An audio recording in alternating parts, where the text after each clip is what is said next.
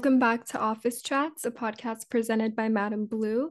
I'm your host, Valeria, and today's guest is Cessie Cerrato, the founder of Cessie Communications, a public relations and social media marketing agency specializing in lifestyle, beauty, travel, and hospitality. Cessie has a record of delivering high-profile public relations results for top brands including Visit Mexico, Bacardi, and Lights Lacquer. In this episode, Cessie chats about getting her start in the PR industry and what led her to create her own agency, tips for building and maintaining relationships with freelancers, how she helps clients develop successful campaigns and navigate negative publicity, plus her advice for succeeding as a solo entrepreneur. Let's get into the show.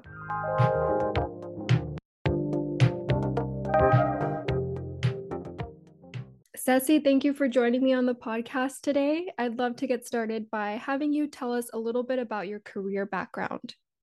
So career background, actually went to school. I went to the University of Florida. I am a born and raised Miami girl. I'm very proud. I went to the University of Florida and I originally studied broadcast journalism because that was my true passion. And usually right out of college, if you try to go work for a local TV station, you will have to go work at a smaller market. And when I say smaller markets, like smaller cities. I did work as a news reporter in Gainesville. It wasn't enjoyable, I'm not gonna lie. And so I kind of discouraged and I was like, I am never going to make it. And I kind of give up on myself in that aspect. And so I thought, let me give PR a try because of the fact that when I was working at the news station in Gainesville, I worked with different PR people that would help facilitate the information that I would put on the news. I just thought, well, PR is the other end of journalism. And, journalists can't do their job without people in PR. So let me try that. I moved back home to Miami after, and I started my PR career working at a very small firm. It was called the Apple Organization. That's where I got my initial start in PR. How did you end up specializing in travel and hospitality PR? I accidentally ended up working for an agency that represented the Mexico Tourism Board. In fact, they recruited me because they had just won the account, and it was a big government account. And so they needed someone that was bilingual and had some travel experience. And I had a little bit of travel experience from some of my past work. And so they took a chance on me. And how long were you working with those travel and tourist brands on the agency side? I spent 7, almost 8 years on the agency side. I worked with Aeromexico, which was, Mexican airline. I worked with Expedia, online tour operators. I worked with Avis, which at the time was merging with Budget rental car. And then I worked with the Mexico Tourism Board. I worked with the destination of Cancun, the Cancun Convention and Visitors Bureau. And I really worked a lot with the hotels on the ground in Cancun because I rep the destination, right? So anytime I would bring journalists to Cancun, the destination, I'd have to reach out to the local hotels and see which one of them wanted to host them. And so I built these relationships with this brand. And that was how my chapter started, working with Palace Resorts. They're a chain of luxury all-inclusive resorts in Mexico and the Caribbean. Nice. Well, that sounds like an incredible experience. And I know that during this time, your home base was still Miami. When did you start thinking about moving to New York? I want to say 3 years into my role, I had this yearning to come to New York. I found myself coming here all the time for work. And I said to them, I really want to be in New York. Like, this is where I want to live. Like, I want to move there. And, I was lucky. And they were like, okay, well, you can work remotely. When I moved to New York, I just knew that New York was going to open doors for me. I did feel like in Miami, I was very stagnant.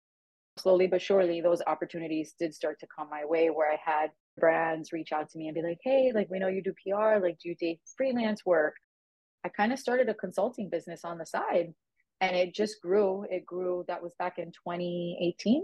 And after like maybe 2 years, I thought to myself, I'm onto something. Like, without me even putting myself out there, I've had these little brands, big brands, contacts, friends of mine in the industry saying like, hey, are you looking to pick up any freelance work? And so I thought to myself, if I'm getting this much traction without me even trying, imagine what would happen if I actually did.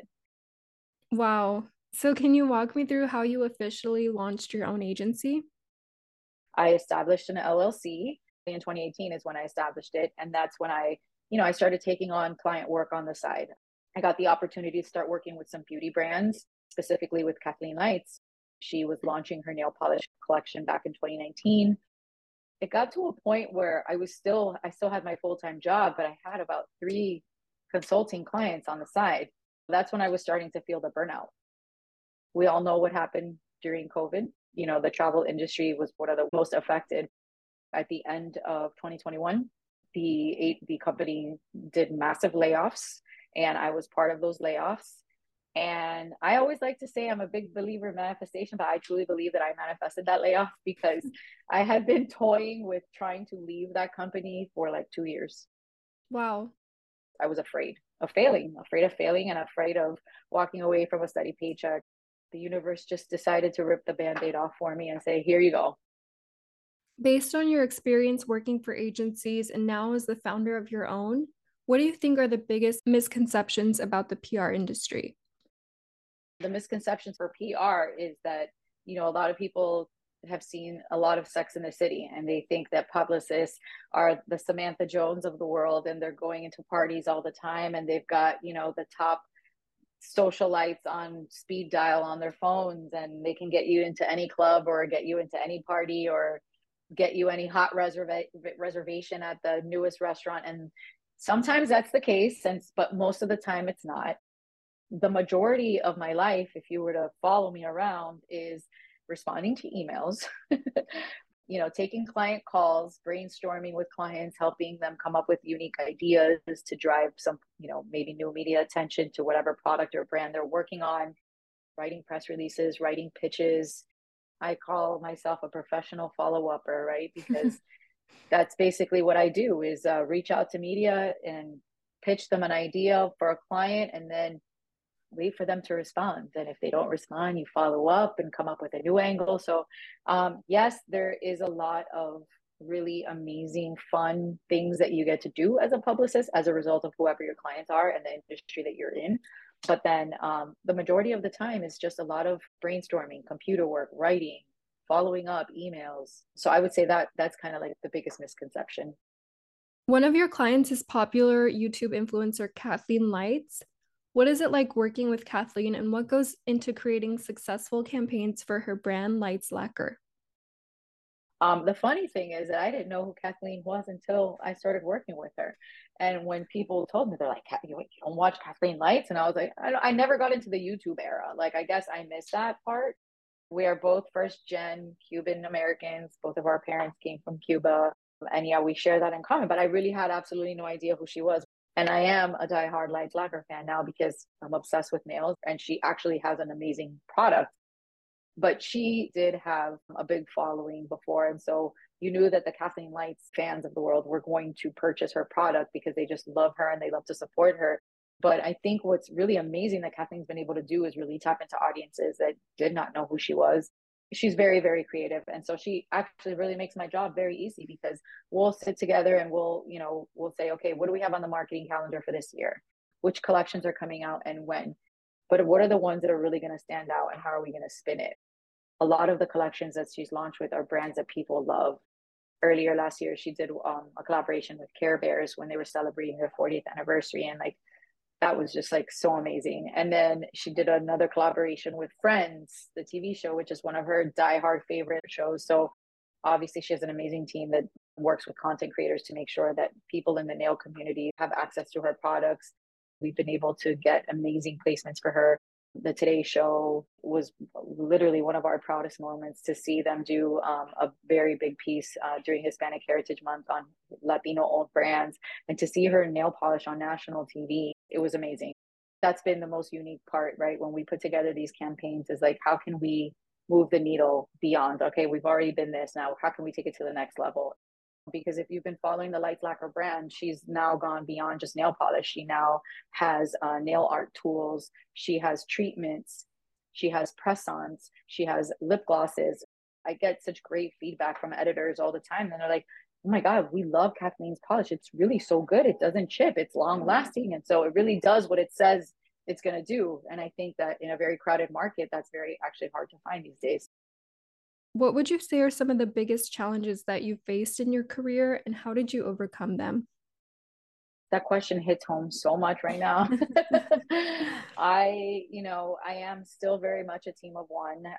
I've been trying to be good about working with the different colleges and universities and trying to get some really great students to intern. But at the end of the day, yes, I'm still very much a team of one. And it's very stressful. It is very stressful. I'm not even going to sit here and sugarcoat it, especially me that I was in a place where when I left the company that I was working with, I had a whole team. As a VP, you're kind of leading the team in terms of helping, making sure that they're putting together press placements and putting together a coverage report for the clients and updating our activity report because at the time my client was the owner of the company and he wanted to know, well, what did you do this month from a PR perspective, and putting together these coverage reports and making sure that every single department was happy with whatever we were doing. And I had a team that helped me execute that. And it was really great when you took some time off and put an out of office and said, I'm not checking emails, please contact this person and they will help you. That's been the challenge for me, is there is no other person that can help you. I am out of the office, and if it's an emergency, please text me. I think part of the journey has been like being honest with yourself, learning to say no to projects that you cannot, right now I'm at a place where I cannot take on any more work unless I start to hire someone. How do you manage your time and stay organized while working with multiple clients? And do you have any tips for others struggling to do the same? Depending on your personality, right? Like, I don't know if you're a big believer in horoscopes, but I am a Cancer, a true Cancer. I am very sensitive. I am very emotional. I put on this hard shell on the outside like the crab, but very soft on the inside. But then I have a Capricorn moon, and Capricorns are very, very structured. And I'm very type A when it comes to my business. I mean, I have agendas, I have recaps, I have timestamps, I have a calendar. If you book a time on my calendar, I expect for you to make that time. And if you don't, then I won't be able to talk to you until my next week. And I've had some amazing women that have helped me along the way. One of my dear friends, Lisette, she's the founder of Chic Influence, and she's amazing. And she's the one that taught me, like, listen, you need to draw boundaries because otherwise you're not going to have time to do the work that you need to do for these people, and you're gonna burn yourself out. So I have a rule where I only take calls on certain days. That's the only way I can free up hours so I can actually deliver the work that I'm being paid to do, right? Being an entrepreneur and going on this journey by yourself, you have to be so, so disciplined, because otherwise you're just going to collapse. You're going to burn yourself to death. You're going to say yes to things that you cannot facilitate. And then I think, to me, my worst nightmare is over promising and under delivering. That is my biggest nightmare. And that is why I've had to say no to things that have come my way recently, because I don't ever want to be in a situation where someone recommends me and I say, yes, let's do it. And then I do not have the bandwidth to deliver quality results for them. And then my name is damaged and my reputation is damaged. And even though I might be stellar at what I do, maybe that person didn't have a stellar experience with me. And that's what they'll go and tell other people. So, maintaining a good reputation is clearly important, as well as creating strong work-life boundaries. What other advice would you give to someone considering a career in PR? I would say build your network as much as possible. Not to say that this is not a career for introverts, because I know many introverts that are very successable in this industry, but I will say relationships are at the core of everything that we do. Even if you have an incredible client and they have an amazing product and their story is worth telling, you're going to get what you need out of a journalist, a freelancer, an editor, a podcaster like yourself. You're going to get their attention when you have relationships built. And I've known this because I've been in the industry that long, but I have friends that work in the industry on the opposite end. I have friends that are freelancers, and they tell me all the time, they get hundreds of pitches every single day from publicists they've never heard of, about brands they've never heard of. What do they prioritize? Oh, I got an email from someone that I know and respect and have a relationship with. They're going to prioritize those first, right? And again, getting in those inboxes and standing out has been literally such a challenge recently. But if you can build a solid relationship with 5 good freelancers, you're guaranteed to get your client good, solid placements, because you're talking about a freelancer that might be working for 6 publications at a time. My advice is build those relationships, become familiar with the outlets that you're targeting, and then become familiar with the people that are writing those stories. What best practices do you recommend for building and maintaining those relationships? Social media is a wonderful tool. to be able to build those relationships. Believe it or not, there's a lot of editors and freelance writers that I worked with that communicate in my inbox all the time that I have never met. Social media is a great place to start. Start following them on Instagram, become invested in their story. Maybe they just recently had a baby, so shoot them an email and be like, hey, congratulations. Maybe send them a note, engage with them in the DMs, like, oh, that looks delicious. Where's that from? You know what I mean? Even if they wrote about something and didn't include your client, like send them an article and be like, hey, loved your article about XYZ. Looking forward to working with you in the future. That's how you stand out in their inboxes these days. Mm-hmm. Is there anything PR professionals should avoid when building relationships with freelancers? Do not pitch in their DMs. That is the surefire way to piss them off. And a lot of them put that in their profiles, like no pitches in the DMs. The worst thing you can do is 8 o'clock at night, DM into an editor and be like, hey, did you see my email today? Like, no. On your website, I read that one of the services your agency provides is also crisis management. How Mm-hmm. do you help clients navigate social media crises and negative publicity? Yeah, so I have a lot of experience in managing crisis, specifically within the travel industry, from natural disasters to viruses, managing a negative image that people might have of you as a result of something, maybe a company policy that you have.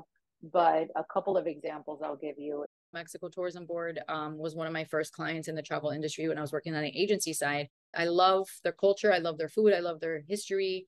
And I love their hospitality. And like I said, I've traveled to so many different places throughout the world, and nobody does service the way that you get service and hospitality in Mexico. They do it right. And so when I first started working with them, they had a really big, like a negative image, right, with regards to safety and traveling to Mexico. And I think that it still might be around for a lot of people. There's a misconception that Mexico is dangerous in certain parts of it. You should probably avoid. That was a big crisis that I had to deal with in the beginning, is that we're out here selling and promoting how beautiful traveling to Mexico can be, how it's such an easy destination for Americans to get to. And then a couple of weeks later, we had like a bunch of stabbings and murders that took place right outside of Cancun, right? For many years, you would say, well, if you just stick to the tourist destinations, you're safe.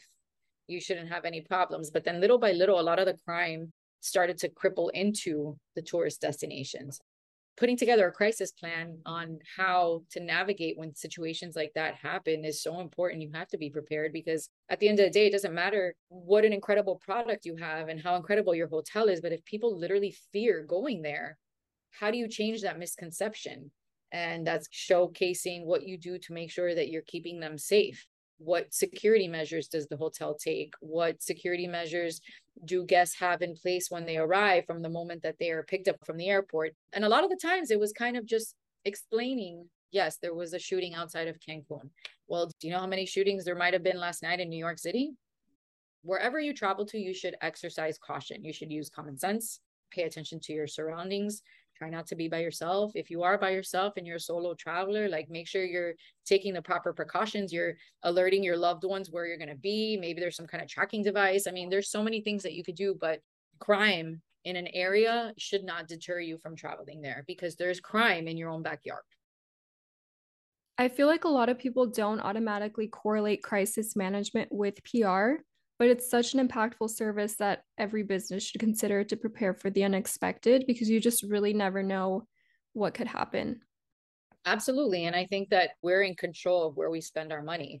And if you don't like the culture or what a company stands for whatever may be, you don't have to spend their money. And I think that that's the most powerful thing about us as consumers now. And brands can find themselves in situations where they might be accused of being maybe racist because they didn't execute a campaign correctly. Let's use Balenciaga as an example right now. I mean, they've had a position or a PR position listed immediately, and it's on LinkedIn. I see it all the time, and I'm like, man, they have not been able to fill that position.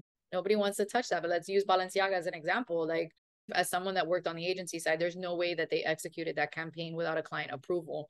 And so the way that they managed their communication after, and they're like, oh, we didn't know that they were going to put that out. Like, that was terrible crisis communication, because you did know because someone had to sign off on it. An agency would not execute. I would never put out anything that Kathleen has not approved, that I haven't gotten the green light from her team.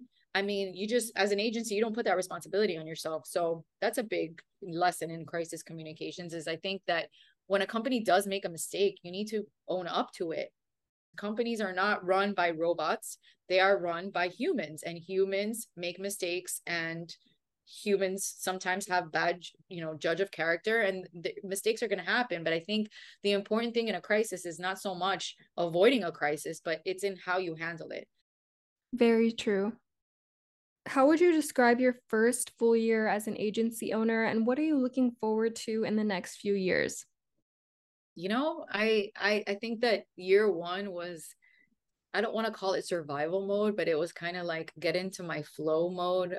I had some goals for myself in terms of clients that I wanted to, work with, and numbers that I wanted to reach, right? Because at the end of the day, we're all in business to be profitable and make money. But the more that I spend running my own business, the more I appreciate being selective with the clients that I work on. And I feel like I've been so excited to be able to work with brands that I'm passionate about and companies that are doing really cool things in the space, and being able to say no to things that I don't resonate with have been like one of the best things. I know that at some point I'm going to need to hire some help because I know that it's impossible to grow without growing your team. I have a big trust issues and have difficulty letting go, because I think that when you're, it's like you with your podcast, it's your baby. It's like you have this way of doing things and you want to make sure that it's always done to your standards. And I have difficulty with letting things go because it's no longer someone else's business. It's my business and it's my name on the line. So I'm working on that. I'm working through those trust issues, and I really want to try to hire someone part-time that can help me grow, because I really want to take on some more travel clients this year. That's, where I'm passionate about. That's what I love the most, and that's where I thrive. That's exciting growth, though. Like, it must feel rewarding that in just a few years, you're already in a position where you have a need to expand your business. It is, but it's also scary, right? Because I think, and that also comes from our first generation struggle mindset, is that you want to try to hold on to as much as your money as possible, because there's this like, I don't know, I didn't grow up with a wealthy family, like, right? My parents were just two people that worked really, really hard to make us feel like money was never a problem. But I think that there's like the scarcity mindset, specifically among first gen immigrant children, where it's like you want to hold on to it as much as possible. And it's like, well, why pay someone else to do this when I could just do it myself? And and so, but that's also not healthy too. And I'm learning to understand that, in order to grow, you have to grow your team. I know you also do a bit of mentoring with young professionals. Can you tell me more about that? That part has really been really fulfilling for me. I love getting these interns that are in school and really looking to get into PR and social media, and give them what I didn't have. Because when I was in school, mentorship wasn't a huge thing. It was kind of like you could ask for advice here and there, but it wasn't.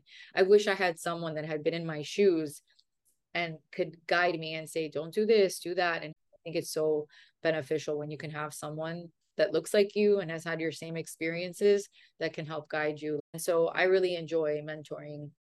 That's amazing. Well, Cessie, I feel like you've provided so much good advice throughout the episode already, but I like to close out each episode by asking our guests to provide a few words of wisdom. So, what is your biggest piece of advice for founders and entrepreneurs looking to start something on their own? Go after something that you're passionate about. Everybody says that, right? Find something that you're passionate about. And it's like such a jaded statement, but it's true. You are going to thrive and you're going to enjoy what you do every single day if you are in an industry that you're passionate about.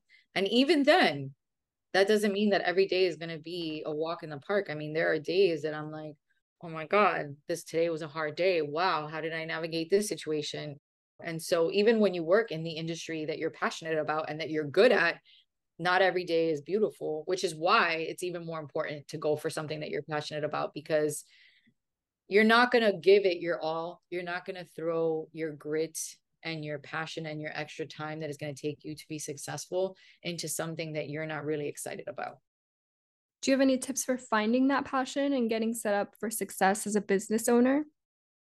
I think that for so many people, it's hard to discover what you're passionate about, especially when you're still in school. When I was a kid, I was always getting in trouble. My reports would come and they'd be like, teacher would be like, Cessie talks too much. Like she's too busy socializing and she's not doing the work. And it's like, don't ignore those things that people see in you at an early age, because they could be the things that propel you. You're like, actually, I'm networking and building relationships. Yes. And I did not know that in 5th grade when I was getting in trouble all the time because I couldn't stop talking. But, don't ignore those things, because those are the things that you're going to be successful at.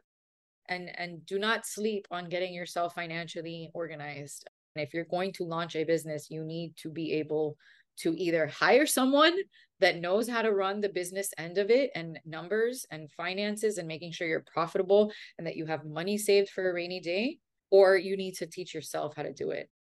Great advice, Cessie, and thanks so much for joining me on the podcast. Where can listeners keep up with you online and on social media?